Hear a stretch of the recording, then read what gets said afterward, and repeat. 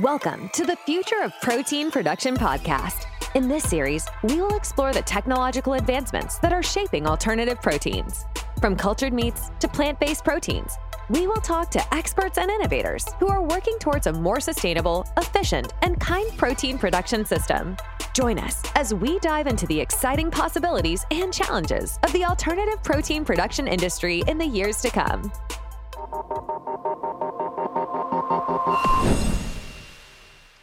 Good afternoon, good morning, and even good evening. A huge welcome to all of you for joining us here today at the Future of Protein Production. My name is Nick Bradley, and I am your host for the next hour or so.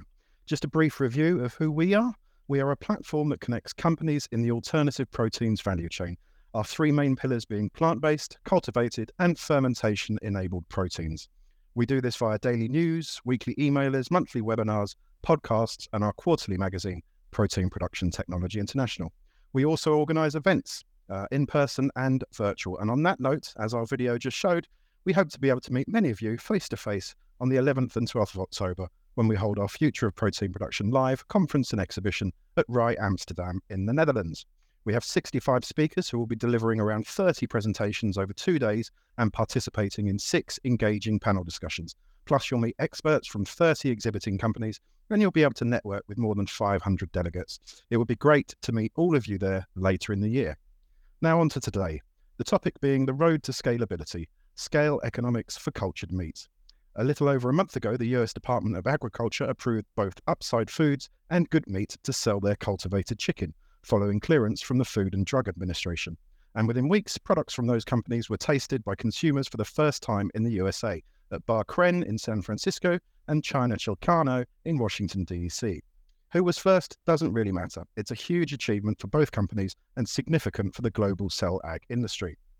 That said, technology success and regulatory approvals were simply the first hurdles. The next is scalability at the right cost, and we're here today to discuss that. The sector must scale up and lower costs to seriously challenge conventional meat. To be price competitive, cultivated meats need to reach a production cost of around $3 per pound. We currently don't know what Upside and Good Meat's costs are, although Believer, another cultivated meat company, has said it expects to achieve price parity with organic chicken by the end of 2024. And I guess the emphasis there is on organic chicken. The challenges of commercializing cultivated meat at scale while keeping the price down are daunting. The cost of the cell culture media alone can run from hundreds to thousands of dollars per litre, albeit some companies have shared publicly milestones of around $2 per litre. And it's a long bet in terms of cost and the time needed to build out the scalable infrastructure. The sector needs substantial public and private funding to take a bite out of the $1.7 trillion meat industry. Now, that money is needed for production facilities, massive bioreactors, where the meat is grown, and the nutrient mix to feed the meat cells. So forgive the pun, but it's a cell-cultivated chicken and egg situation. If private, philanthropic and public sector investors are going to put money into cell-cultivated meat, costs need to come down first and quickly. So how do we reduce those costs? And can we realistically reduce costs enough? Now, the Good Food Institute and CE Delft published a techno-economic analysis in 2021, I think it was, that projected we could lower the production price to about $2.50 per pound by 2030. At the time, I think that represented a 4,000-fold reduction. In contrast, though, we have others suggesting that cell-cultured meat will likely never be a cost-competitive food, with barriers such as thermodynamics, cell metabolism, bioreactor design, ingredient costs, facility construction, and other factors that will need to be overcome before cultivated proteins can be produced cheaply enough to displace traditional meat. So who's right? Will the cell culture process forever be plagued by extreme, intractable technical challenges at food scale? Is cultured meat the best hope to save the climate, or is it something in between? And will it ever make sense to produce food the way we currently make our drugs? The adverse consequences of traditionally produced meat on health, land use, climate, and the environment are undisputed. The stakes couldn't be higher. There's another pun there for you. That's why developing alternative forms of meat, whether derived from animal cells or even plants and microorganisms, will be critical in meeting the Paris Agreement goal to limit global warming to 1.5 degrees centigrade. Now, before we begin, I wanted to let you know that you can submit your questions via the Q&A box on the right-hand side of your screen. There will be a bit of time at the end for our participants to answer your questions, and I will do my best to get through as many of them as possible. Time now to introduce our panelists for today. It's a truly international presence with speakers from the UK, India, Singapore, and the USA. So people waking up early and staying up late. Now I'm going to come to each of you individually with a question, but before answering that, just let me know who you are, what company you're from, and what your company's mission is in this nascent value chain. So ladies first, it's going to be Martina. Who are you and what is CellRev's role in the market? Hi, Nick, and hello, everybody that is attending the webinar today. I'm Martina. I'm the co-founder and CSO at CellRev. I'm a biologist as background with a PhD in tissue engineering, and the company is a spin-out from Newcastle University, so this was part of my PhD. So CellRev, we are experts in adherent cell culture with the focus on process optimization and intensification. And in particular, we have developed the first continuous bioprocess for adherent cell manufacturing. So we are a B2B business helping to support the scale-up challenge in the cell ag. Brilliant. And your question, what so far this year has been your standout story in cultivated meat? Well, it's a very hard choice because we really, as you also highlighted before, we've been a lot of, updates that are technical, that are with partnerships, regulatory. So it's quite a hard choice. But if I ever need to pick one, considering also my background in tissue engineering, I would say the world's first cultivated meat that was 100% wood. So there was no wood involved that 3D biotissues was able to develop. Interesting. Thank you for that. Shubhankar, on to you next. We've heard today, actually, that Aleph Farms and Migros have submitted Europe's first dossier for approval in Switzerland. EFSA is still awaiting its first submission, meanwhile. Are you surprised at how quickly things seem to be moving at the moment? And where is India in its regulations and overall cultivated meat sector? Hi, Nick. I think in general, I'm not surprised that things are moving quickly. And we're all so excited. It couldn't happen fast enough for all of us. But in the Indian landscape, so to speak, we have about 4 or 5 cultivated meat companies, mostly startups, working in this domain. We have a large amount of legacy life sciences companies in India who supply to companies abroad. So these are companies who've done business in other life sciences or like biomanufacturing in the past. And so they are active members of the value chain, producing growth factors and such. In specific terms for the cultivated meat industry within India, there is apparently a working group on the part of the Indian Food Safety Regulator, which is stacked with a bunch of senior scientists from India who are open to look at proposals. At this point, no one has submitted a proposal that is going to, go to market anytime soon. I think the US regulatory framework opening up is going to be a big help. It's going to give a lot of direction to the Indian regulators as well as and even companies approaching Indian regulators to say, hey, here's a proof of concept of how a regulator can do it. And hopefully in some coming years, there'll be some applications to the food safety authorities, the FSSAI. And Migros is involved in scaffolds, I believe. Yeah, so yes, correct. So sorry about that. I'm Shubhankar. I'm the CTO at Migros, and we make scaffolding material for cultivated meat. We aim to become like a ecosystem of products for the cultivated meat industry. We've started with adherent surfaces for cultivated meat, starting with a scaffolding solution, which is a 3D scaffold, and also we work on microcarriers. So these are little bits that can float around in a bioreactor, and your adherent cells can go on them and proliferate, and we can really cost. Mm-hmm. Well, we're going to be coming on to microcarriers a bit later. Thank you for that, Shubhankar. Tony, you're next. What's your role at CRB? Who is CRB? And being at the coalface as you are, how have you seen this market progress since you've been involved in it? Yeah. Hi, Nick.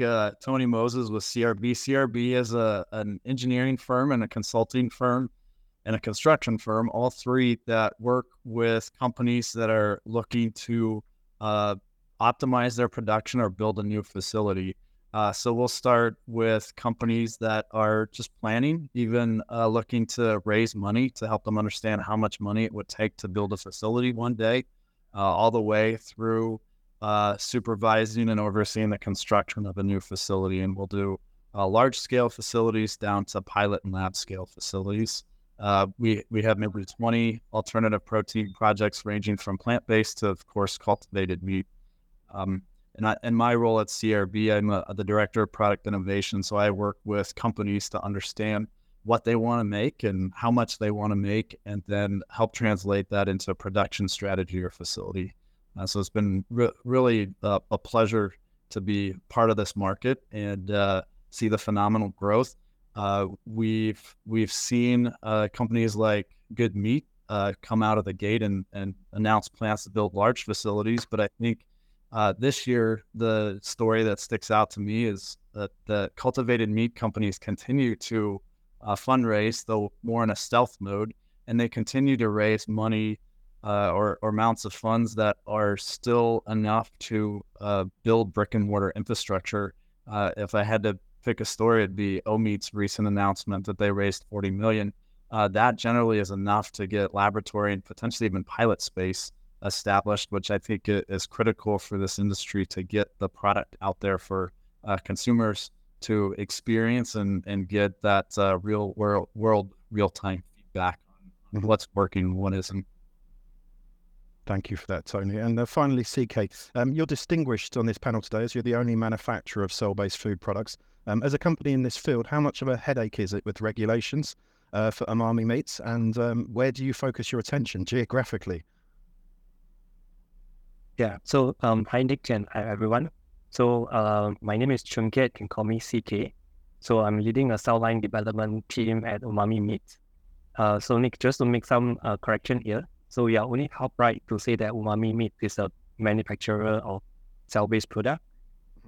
So yes, we do produce cultivated meat, but that is mostly to make prototype to showcase our technology. And in fact, Umami is actually a B2B company which focuses on building a tech platform for production of cultivated seafood. So essentially, you can think of it like a operating system for cultivated seafood, where we are trying to develop, like a standardized, modular, and automated production system for all the food producers around the world. And to answer your question on the regulation, so it is true that the process of, getting regulatory approval is very lengthy and, stringent. But I think being in Singapore actually gives us some advantage as well, as the guideline here, I think, are more well-defined compared to the US. And the Singapore government also have like a more friendly attitude towards cultivated meat or alternative protein in general, because it actually fit their national 30 by 30 goal, which is to produce 30% of the food supply locally by 2030.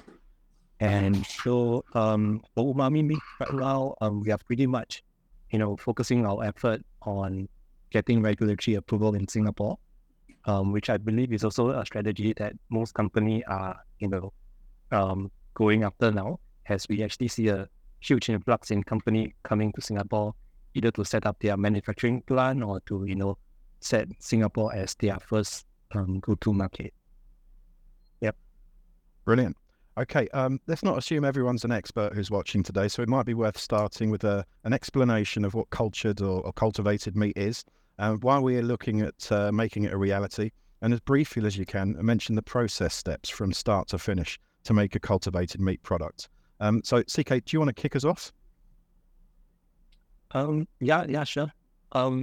So I mean, in summary, cultivated meat is actually made out of like real animal cells, like muscle and fats. So technically, it should be classified as a real meat. And with regards to the why people are doing this, there are like many different reasons behind this, and some that I can think of is for example the environmental issue, like in the traditional agriculture industry, things like feed conversion is like a very important issue. So even compared to the most efficient feed conversion machine such as chicken, for cells is actually performing a lot better, because it doesn't need energy to perform other functions such as keeping the animal warm or to hunt around going around hunting for food, etc. So at the end, I think less land will be needed, and also less water, so which will lead to like less damage to the ecosystem as well. And I think the second point could be because of like, animal cruelty issue, because millions of animals are being slaughtered every year just to feed human. So I think it will be really good if you can avoid doing so, but still get all the nutrients that we need. And I think in that front, cultivated meat is actually, coming up as a more superior option, because in terms of nutritional value, it's, pretty similar because it's made out of, similar things, which is animal cells. And the last point that I can think of is, could be due to health reason. So if you think about especially seafood, one problem is that, nowadays the seafood, especially in a certain part of the world, are very heavily polluted with like heavy metals, microplastics and stuff, which it has become a very huge issue recently. So, and because cultivated meat is being, grown in a very clean and sterile environment, so it's, therefore, healthier or better for the consumer as well. And yeah, I think your last question is to talk about the entire process, right, of making cultivated meat. Am I right? That's right, yeah. Yeah, okay. So it's kind of a lengthy process, but I'll try to summarize. So to make cultivated meat, the process starts from, isolating cells from the animal, or in some cases, it can even be from just a small biopsies from the animal. And the aim is to isolate different type of cells that you want. For example, it can be myoblasts, which can, later on turn into muscle, or like pre-adipocytes, which can turn into fats. So that's step number one. So after you get the cells, you also need to, train them so that they will have some of the characteristics that you want, such as they are immortalized, because you won't want to, stop the production halfway and then restart the isolation process again.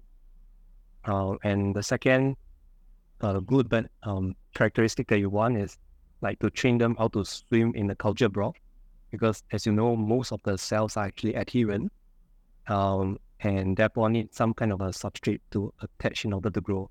So by teaching them how to swim, you can actually make use of the entire volume of the bioreactor. That will make the production a lot more efficient.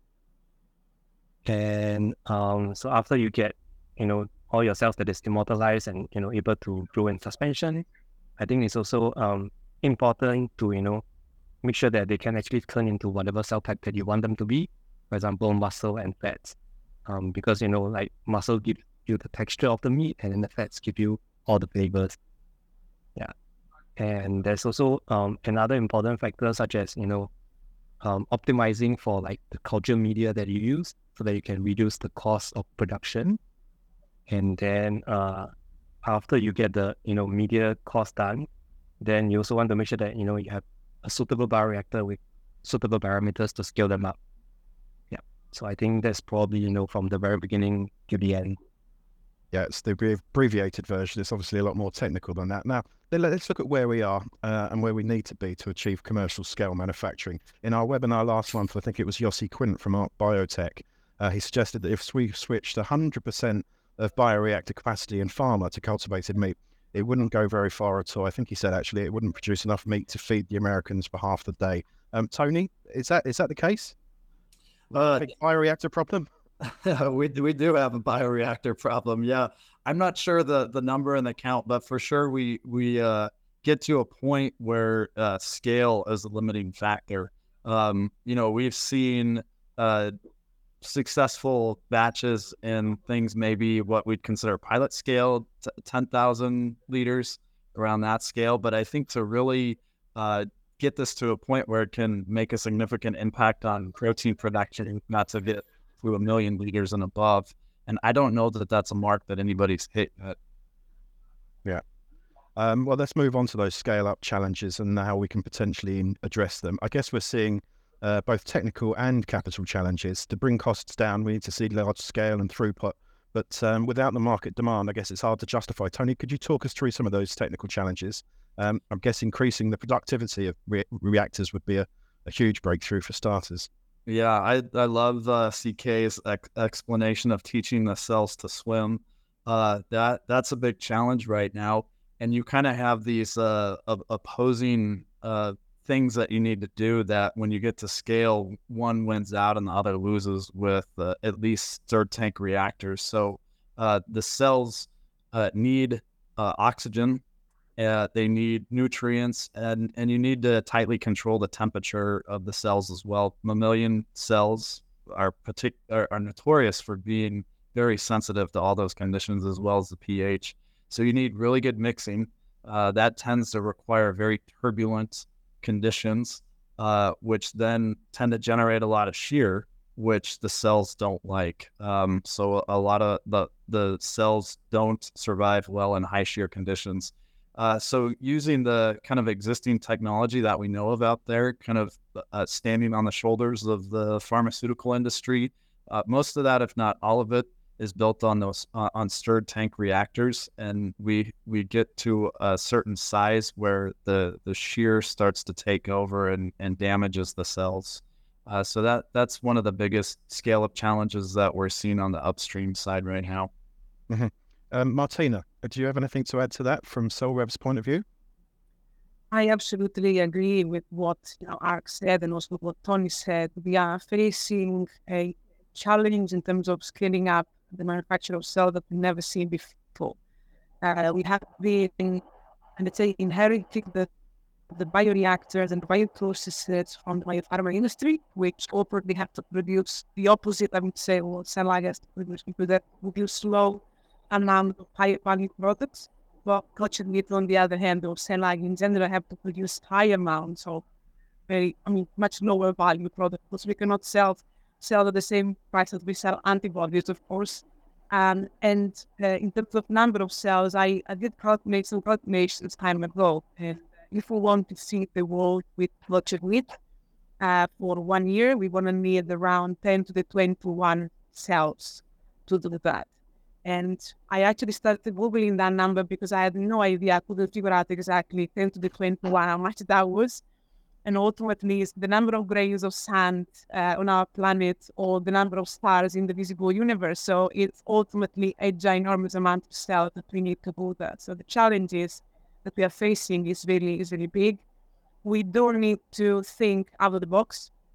And I agree with what Tony said. Before scaling up is scaling up, we need to definitely revisit, optimize, and intensify the bioprocess per se, and then start scaling out that optimized process with something that probably is quite different from the biopharma has been using so far, which, if we wanted to say in a bracket, they are also facing big challenges in terms of scalability with more and more allogeneic cell therapy coming to light. And so it is a challenge that is faced across the industry and different industries. And of course, for cell line, it's definitely the highest. And so, Shubhankar, if you didn't have anything to add to that, I've got a question for you. Did you have anything to add to that? No, I think we're headed in the right direction in terms of what I wanted to talk about. But yeah, go on. Mm-hmm. Okay, so where are the major costs and where technologically do we see most gains being achieved or costs reducing? I mean, how can we reduce capital spend? Shubhankar, if you could answer that one for me. Yeah, I think the biggest levers that I think are going to be important to get those first products to market. First has to be recycling. So we have to figure out ways to reuse some part of the media that we're using. So I thought continuous manufacturing is kind of really cool in that sense that you get to preserve all those growth factors somehow and reuse them. So because a major chunk of the cost associated with the cell culture media is the recombinant growth factors. We figure out a way to reuse them, reduce them in a significant way. You're going to be able to drop that cost significantly. The other one would be to just essentially, make cheaper media, but I think that's been talked about enough. And the third one is about trying to use, input materials or, scaffolding materials that can add bulk to the end product. Thereby, of course, not compromising on things like taste, texture. We want to have cultivated meat taste like meat. Otherwise, you're missing out on the sort of root value proposition. But if you can do that, then you're going to be able to get to market faster. I guess, Tony, at CRB, this is what you're all about, isn't it? Construction design and engineering firm. Your expertise. The top thing I think that faces the industry right now is throughput. If you can imagine that you have a 2% or productivity out of your bioreactors, if you can double that, you get double the product for the same amount of capital. So the further we can push the throughput and productivity, the better. Once you get to the capital design process, one thing that we advise our clients is to make sure that your equipment is food grade and not pharmaceutical grade. It's still hygienic and cleanable, but it doesn't require some of the ultra stringent finishes and controls and things like that. So that's a way to save on your capital costs. And then one thing that we've seen some of our clients do is co-locating with their raw material.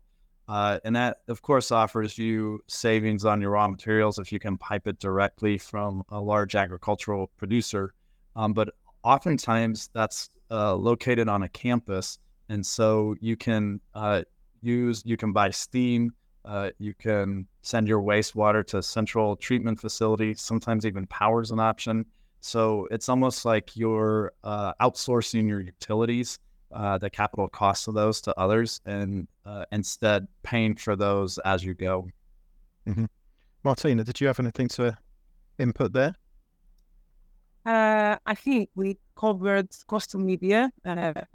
We covered CapEx, if I followed correctly. And then I think probably the last thing that we might cover is OpEx at that point. So ultimately, if we CK highlighted how complex the cost in general is not with. If we are also able to have a system that is, auto-closed and automated, we'll be also able to save on operational costs as well. Which is not only that, but also if we have a system that can run, of course, now I'm talking about what we are doing at CRF, but in general, if we have a system that runs continuously, so runs for longer period of times, not only the operational cost and the capital and the capex goes down, but ultimately you are saving a lot of costs in all the resources that you are that are needed. Now, if you have a bioreactor that can run for months instead of 5 to 6 days to manufacture your cells, of course, you use a lot less material, reduce less waste, and ultimately have a much more beneficial impact on the environment as well, which is what you need really.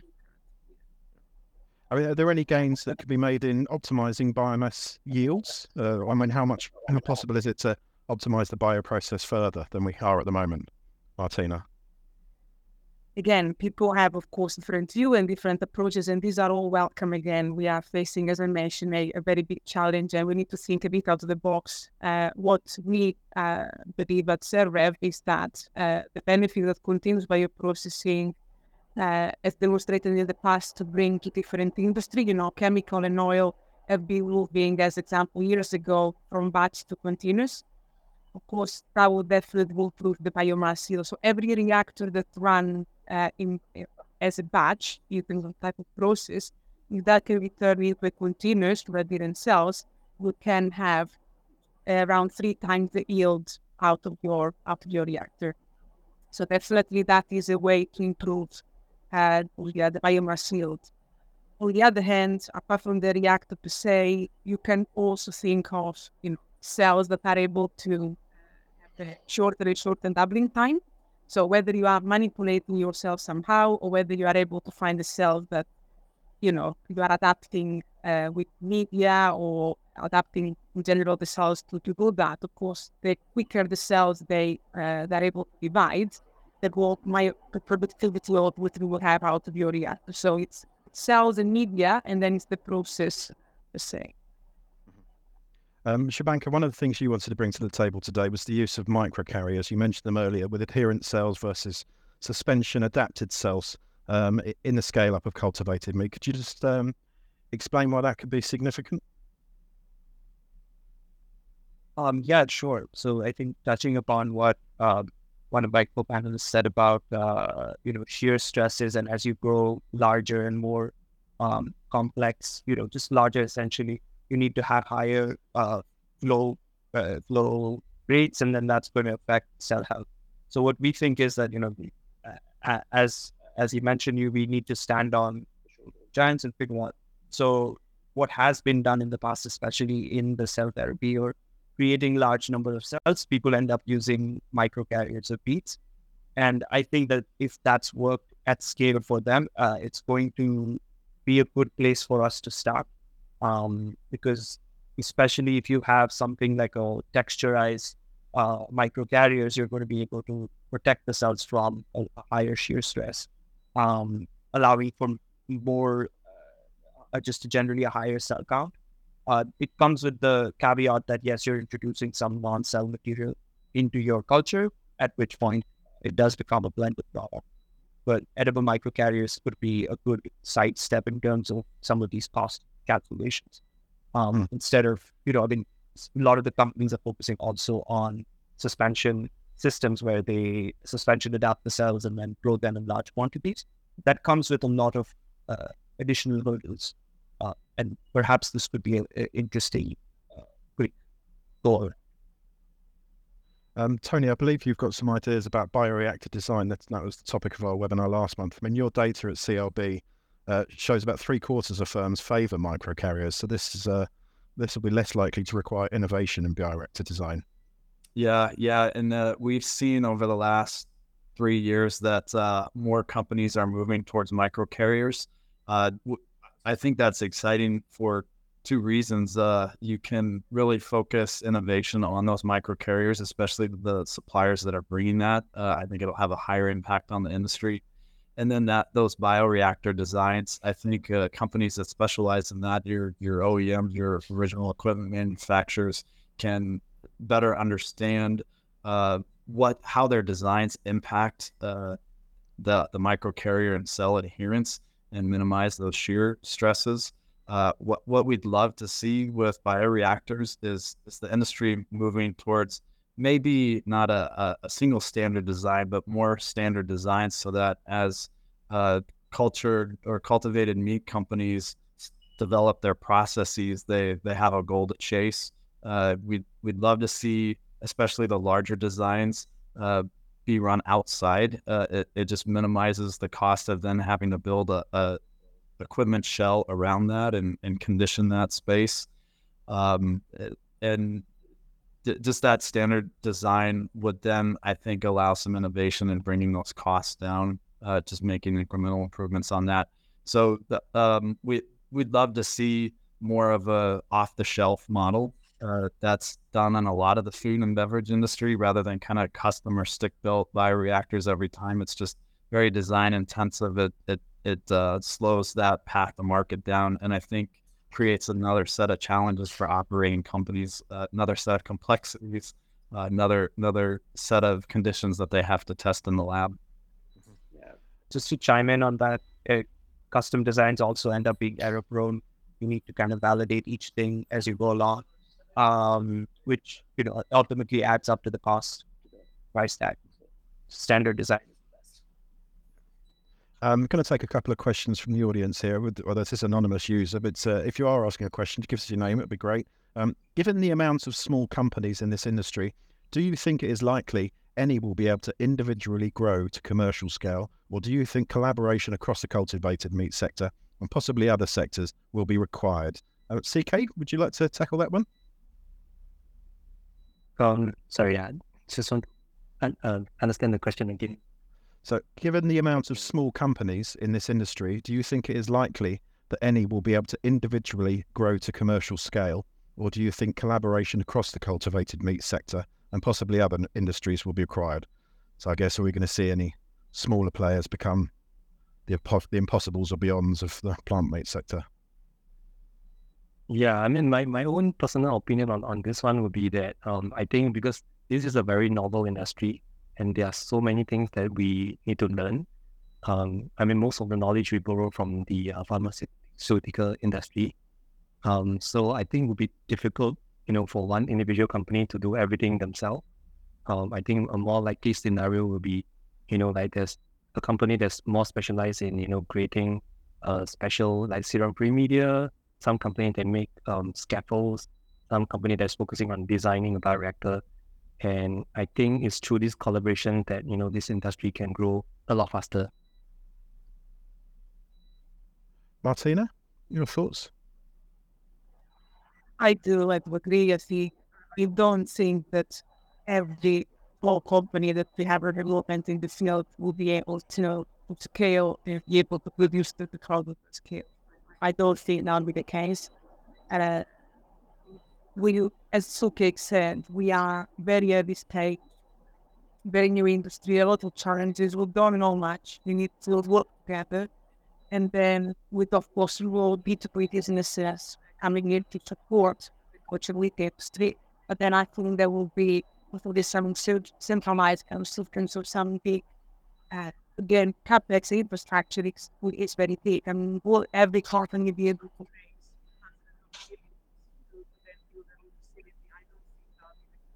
would be partnership business joining? Yeah. Okay, I think we've got a slight sound problem with you, Martina, so I'm going to see if Ian, our tech check, can sort that out while I come to Tony. Tony, you're obviously working with a lot of these companies. How do you think that that will pan out? I think initially it will be an ecosystem of many different companies.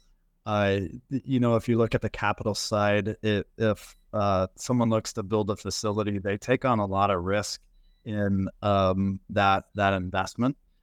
So for them to, for example, be able to contract manufacture, they can work with different brands to launch their products from that facility, so that they can almost the companies can almost serve as platforms for other companies as we work through some of the massive challenges in this space. As we scale, you typically see an industry consolidate for efficiency gains, but I think that's quite a ways out for cultivated meat. And it's just a similar question, actually. I mean, is there a micro model that could work for cultivated meat? Smaller facilities providing smaller amounts of product more locally. I know that's something that's been proposed by Respect Farms, involving farmers in the supply chain, potentially them having small facilities on their farms. Tony, what are your thoughts there? That's a good question, Nick. One interesting example I think to watch for that are the vertical farms that are popping up, where there's an advantage of growing lettuce, for example, maybe closer to urban areas rather than in some of those warmer climates and shipping them long distances. So that'll be interesting to see. By nature, those tend to be smaller, less consolidated facilities. That industry you're now starting to see showing up in Amazon, Kroger, different places like that. So it will be interesting to watch and see which companies find success, how they find success, and maybe take some of those lessons into the cultivated meat industry. CK, but in Singapore, I mean, you've got that 30 by 30 model. So you're producing enough food to feed you guys by 2030. Do you see that model as being a potential better route to market rather than going for the massive scale? We're just going for a sort of micro model. Yeah, I certainly do. So I think the only benefit with a larger scale is to reduce the cost. So, and at this point in time, I think cost is important, but not so much of an issue right now. And I think things that are more important is that, if you think about food, right, it's actually something that is inherited in culture. So like people from different parts of the world might have demand for different type of fish, for example. So I think if you can have a smaller model that can better feed the local market, I think that will be a more ideal model. Brilliant. And I'm going to take another question here. Kalisa Lim has asked, hello all, thank you for your insightful discussions. That's a good start. As a representative of the APAC Society for Cellular Agriculture, I would like to ask if developing hybrid products, cell and plant, would help with the scale up of production. So CK, we'll start with you, as it's in your area. So I think the way I think about it is that, ultimately the aim of cultivated meat is you want to produce like a pure meat without any, other additional additives to make it as similar as possible to the real thing. But, due to the production cost issue, I think a more viable option is actually to create a hybrid product at this point of time. So I think this will definitely, be more useful for the short term as we, build up more capacity or gain new knowledge on the production side. Shubhankar, would you agree? Yeah, totally. I think it's just about trying to get a product to market and get people to taste it. And if that means that you have to add a little bit of pea protein or a mycelium scaffold while you're developing, it should be fine as long as the sensory experience and the sort of health experience is not compromised. And that can be achieved. Like most of the products like Good and Just, which are Good and Upside, that are actually getting to market. If you read their declarations to the FDA, they do have pea protein and such as a part of their product. So it's necessary in the short term to get that cost in there, get it into people's plate, get that excitement going in the customer. I wanted to ask a question about the use of live animal plasma as an alternative to fetal bovine serum-free supplements. I mean, what role could this play in achieving better economics? I don't know if Shubhankar, you're best placed to answer that. I mean, I thought this was an interesting development. I think OMI is doing this right now, and I don't know personally, how this is going to pan out, but I felt like a panel like this would be an interesting avenue to discuss it. Whether, I think a lot of the people got into cultivating thinking about like an animal origin-free system, right? But at the same time, this relies on animals, but perhaps more ethically than slaughterhouse meat or FBS. So does that make it a good thing, or more than like moral judgments? Is it a good pathway for the cultivating meat industry in terms of a marketing lens, and also later on from a cost lens? I'm sure it's great, but yeah, would love to kind of put it out there, kind of trying to balance this in my head as well. So I wanted to know your thoughts. Probably Martina and CK are best to answer that one. Yeah, probably CK, to be honest. The general, I would say, I don't have a lot to add, and this is not really my area of expertise, but definitely considering the product and the reason why we're doing that, we would like to be completely animal-free in terms of, apart from the cell themselves that we start with, not having any other animal component in there. Serum has always been the gold standard in terms of boosting cell proliferation in our classic in vitro culture. So we need to find a way to be far away from the use of serum. Apart from that, serum and any other animal shouldn't be present in the yeah. I don't have really much. I'm pretty sure that CK has much more to add. Go for it, CK. I mean, I totally agree with what Shubhankar and Martina said. So I mean, if you use FBS, then it kind of defeats the purpose of making cultivated meat, because the idea is to create a cell-free meat. Animal-free meat.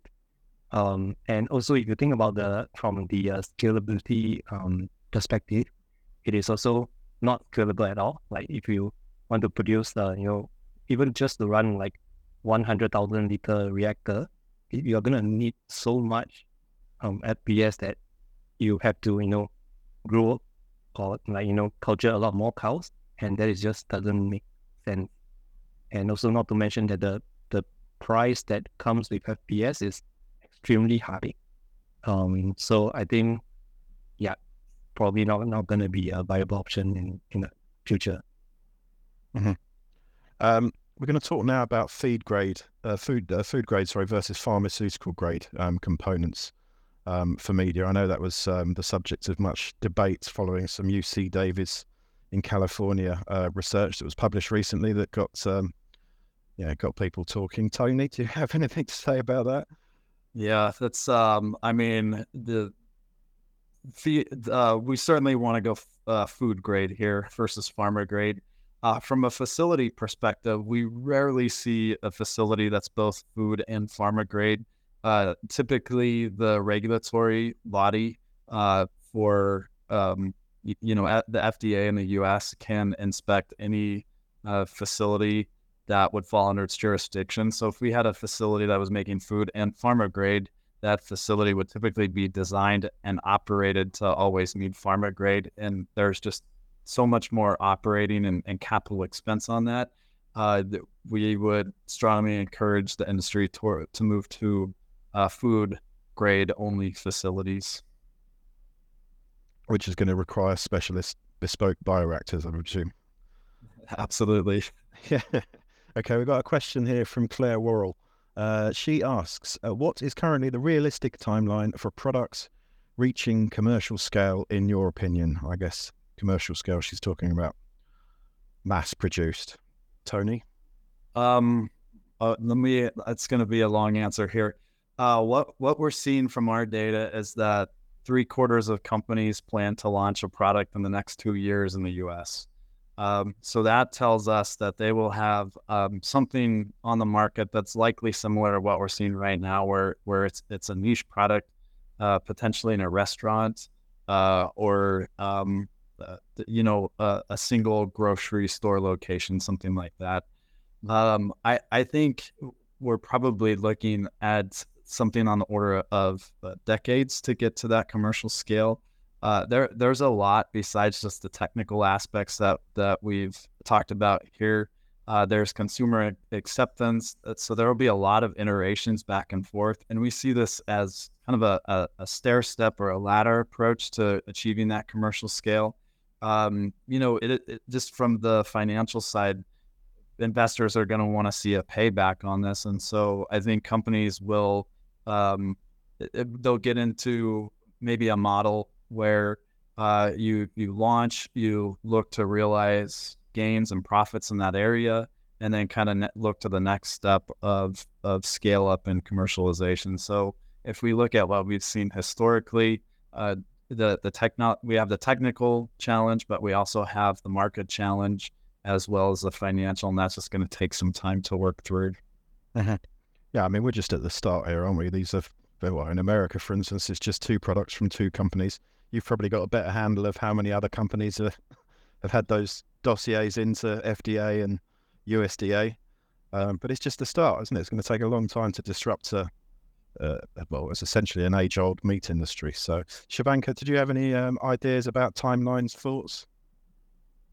No, I think it's very well covered by the rest of them. Yeah, I think a couple of years is very realistic that you'd see something on some degree of restaurants, and all the way up from there. And that's the way it's happened in Singapore, isn't it? With Good Meat CK, that first regulated. It's available in some restaurants, and I think a butchery, Hoover's, is it in Singapore? Yeah.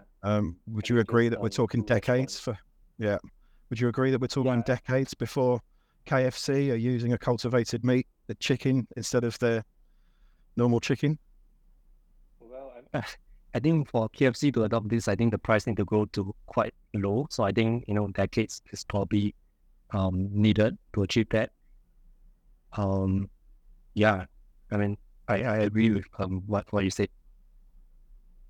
Okay, we got a question here from Julini Rogers Stapleberg.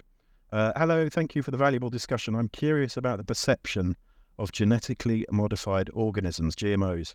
Have you noticed any shift in the acceptance of GMOs from regulatory bodies or the public? I don't know who's going to answer that one, so just come in. Maybe, Nick, I can kick the conversation off. At least in the U.S., there's now a distinction between gene-edited and then transgenomic modification of organisms. So I think that the gene editing is not considered a GMO and does not have to be labeled that way. So I think that technology holds major promise and potential, at least in the U.S. market. I do wonder a lot about the transgenetic modification. As we launch these products, they're more niche and more premium, and that tends to require a non-GMO label in the US. And when you talk about some other markets, products, genetically modified products aren't even allowed. When you look at Europe, that's a huge barrier there. So I'd say that I wouldn't count on being able to get non-GMO products, at least into those markets at this point, since these products are more niche and more premium. I think the gene editing route has more potential. This is just my opinion and speculation, but I'd be curious to get the other panelists' thoughts on that. Who's going to come? Yeah, I think I can totally agree with that, specifically because even in India, they've put out like a separate circular. This is with plants. So this is, of course, not for cell culture food, but it could give us good sort of, direction where this is flowing. So gene editing, when you use site-directed nucleases like CRISPR-Cas9, which do not essentially add any transgenic elements. So if you have a chicken genome, and if you're just messing up with the chicken genome slightly, but it's still a chicken genome, you're not adding any antibiotic resistance, you're not adding any fluorescence, any of that stuff. Regulators are largely okay with that, especially in India and plants. They recently came out with a whole, very detailed sort of guideline about if you use this kind of technology and you edit this kind of the gene in this way, then we're not going to regulate you under the GMO laws. And I think we could see this cross application happen in a lot of the more stringent jurisdictions, hopefully like Europe, where people are kind of looking at more common sense things. So if this dysfunction in the genome could be created naturally, you're just accelerating a natural process, and you're not adding anything which is unnatural, so to speak, or ungenomic within that cell, then it should be allowed. And that still gives people liberty to create cell lines that are large and scalable without having to go through the more stringent route of GM. Mm-hmm. CK, what are the main considerations when building a manufacturing facility? Yeah, I'm not too sure whether I'm the right person to answer that, but from what I can see, I think the most important factor is probably something like rental cost versus utility. Like in Singapore, I think it's actually not the ideal country to build a manufacturing plant, just because the land here is so expensive, and also in terms of manpower as well. Like there's talent pool here, but they don't come cheap. And yeah, I think that those are the important factors that I can think of when building a plant. Oh, that should have been directed at you, probably better, Tony. That's well answered. The cost of land, for sure, is a challenge, as well as the availability of the talent pool. And one of the interesting areas that we see with the talent pool is you need biotech talent for the upstream and food talent for the downstream. And at least in the US, that's the biotech talent tends to be clustered towards large urban areas like Singapore, where land is expensive. And food manufacturing tends to be closer to food supply, which is more in the rural areas. And that's where you tend to have food talent. So there's a little bit of a tension just on where you locate your site. I think another challenge that we see in this space is that the processing equipment accounts for less than half of the cost of the facility, typically around a third of the cost. So all just the structure, the utilities, all of that tend to really add up, and these facilities need tight control for temperature. And then I'd say the other challenge within the industry, we're focused on the upstream, growing the cells, like CK said, teaching them to swim. But then the downstream, there's still some challenges there too.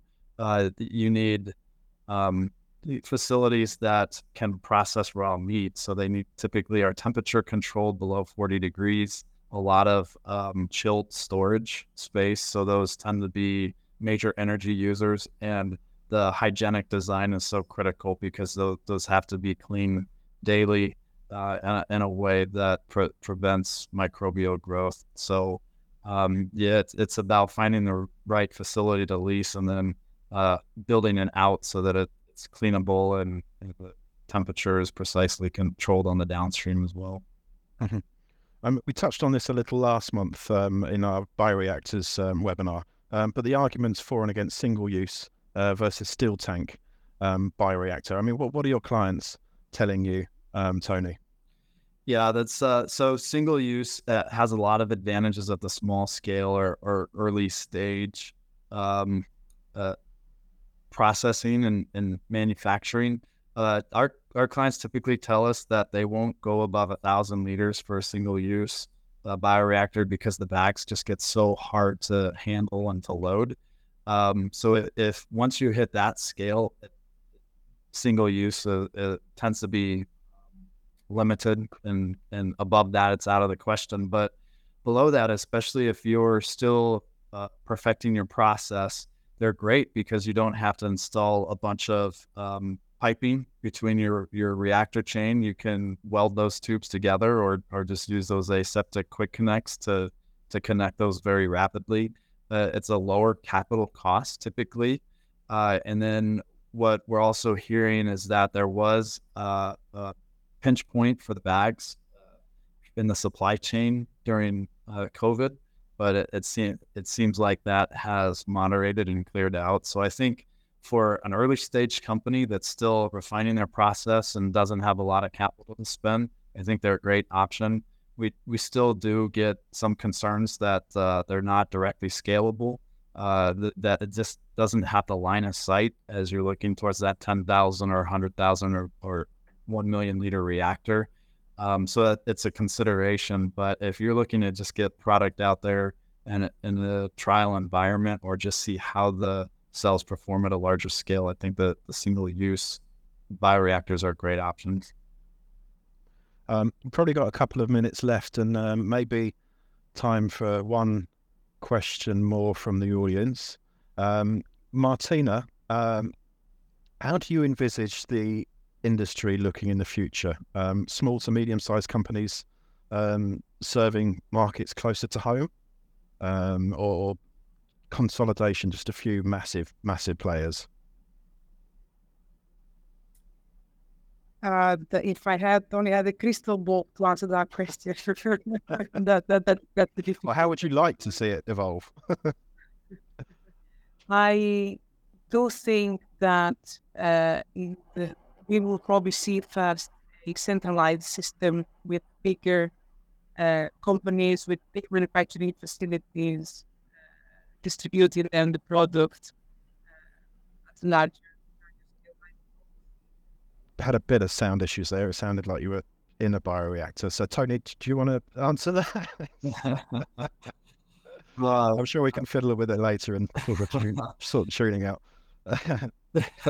I think that the smaller players close to home is the way to go here. We're still sorting through a lot. Food is as emotional as well as critical to staying alive. So to have companies that are close to home that understand the culture of the consumers that are eating it, as well as the regulatory agencies, I think that'll be critical. And then as companies develop the revenue to have that in scale or in-house help or can hire consultants to expand to other markets, I think that will make sense for companies to grow and potentially consolidate, but also look to export product as well. So I think that just that local touch, it's easier to be in touch with consumers and regulators, regulatory bodies, and understand how to get a successful product into market.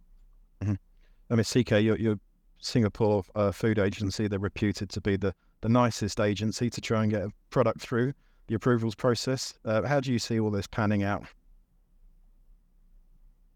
I think you're right. I mean, SFA compared to US, I think it's more lenient, or at least they will put up a more clear guideline.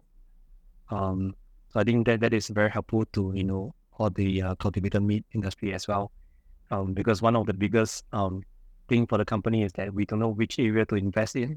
Like it could be that you are trying to make sure that your product is not like your cell line is stable enough that it doesn't have genetic drift, but maybe that's not something that the regulatory is actually looking at, then you'll just be wasting our time chasing down that route. Yeah. Shubhankar? Yeah, I think I can echo what everyone is saying in that locally you need like the smaller players to talk to the regulators, get the product together, find that product market fit. But what I see in terms of the supply chain is it's quite a bit of consolidation. You find one product that works and then you cross-apply to a bunch of use cases. And then like hyper specialization, much larger sized companies in the back end, but then smaller companies. Similar to how food operates, there's tons of snack food companies, or whether it's in cultivating, whether it's in plant-based meat or some other snacks or whatever you find off the shelf, lots of choice. If you look at all the foods, flavors, the ingredients that go into it, you can probably trace that back to a handful of companies. And I see that that's probably how the supply chain will end up for cultivating meat. It has to be efficient. And I've got my fingers crossed. Martina, we had you coming on first. The last word's going to go to you. Yes, so do you want me to re-answer the question I answered later? Yeah, no, your sound's perfect as well. So yeah, well, you can, please do fill us in on that question earlier. Yeah, so what I apologize. Don't worry. What I was saying is that I think that in the future we will see mostly a centralized system with some bigger players ultimately, some similar to what ultimately Shubhankar was saying.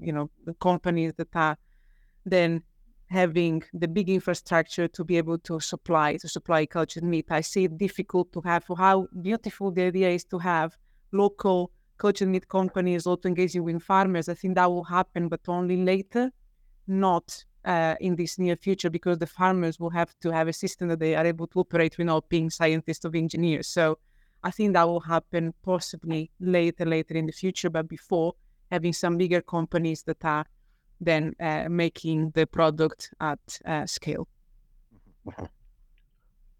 Brilliant. Well, that's all we have time for today. We hope you've enjoyed today's broadcast. We'll be taking a break in August, but we look forward to seeing you all in September, when we'll be focusing on the topic of genetic engineering, biomaterial design, and sequencing for growth media and cell lines. So another branch of what we've been discussing today, but we'll be diving deeper into that. If you didn't get a chance to ask your question today, or we didn't get a chance to respond to it, feel free to reach out to any of our speakers on LinkedIn. I'm sure they'd love to get back to you directly, and I can see that CK's been answering a few of them in the chat there. That's fantastic. And finally, don't forget our magazine, Protein Production Technology International. The July-August 2023 edition will be available later today, so have a read. Let me know what you think, and email or connect with me on LinkedIn to find out how you can be involved in future issues. And don't also forget that the 11th and 12th of October, that is the Future of Protein Production Live, taking place at Rye, Amsterdam in the Netherlands. And really looking forward to that and looking forward to seeing you. So thank you for joining us today. That's about it. Thank you for listening to the Future of Protein Production podcast. We hope you gained valuable insights and knowledge about the innovative technologies and practices that are transforming the way we produce protein. Don't forget to subscribe to Protein Production Technology International, our multimedia magazine, and follow us on social media to stay up to date with the latest news and updates. Stay tuned for more exciting episodes.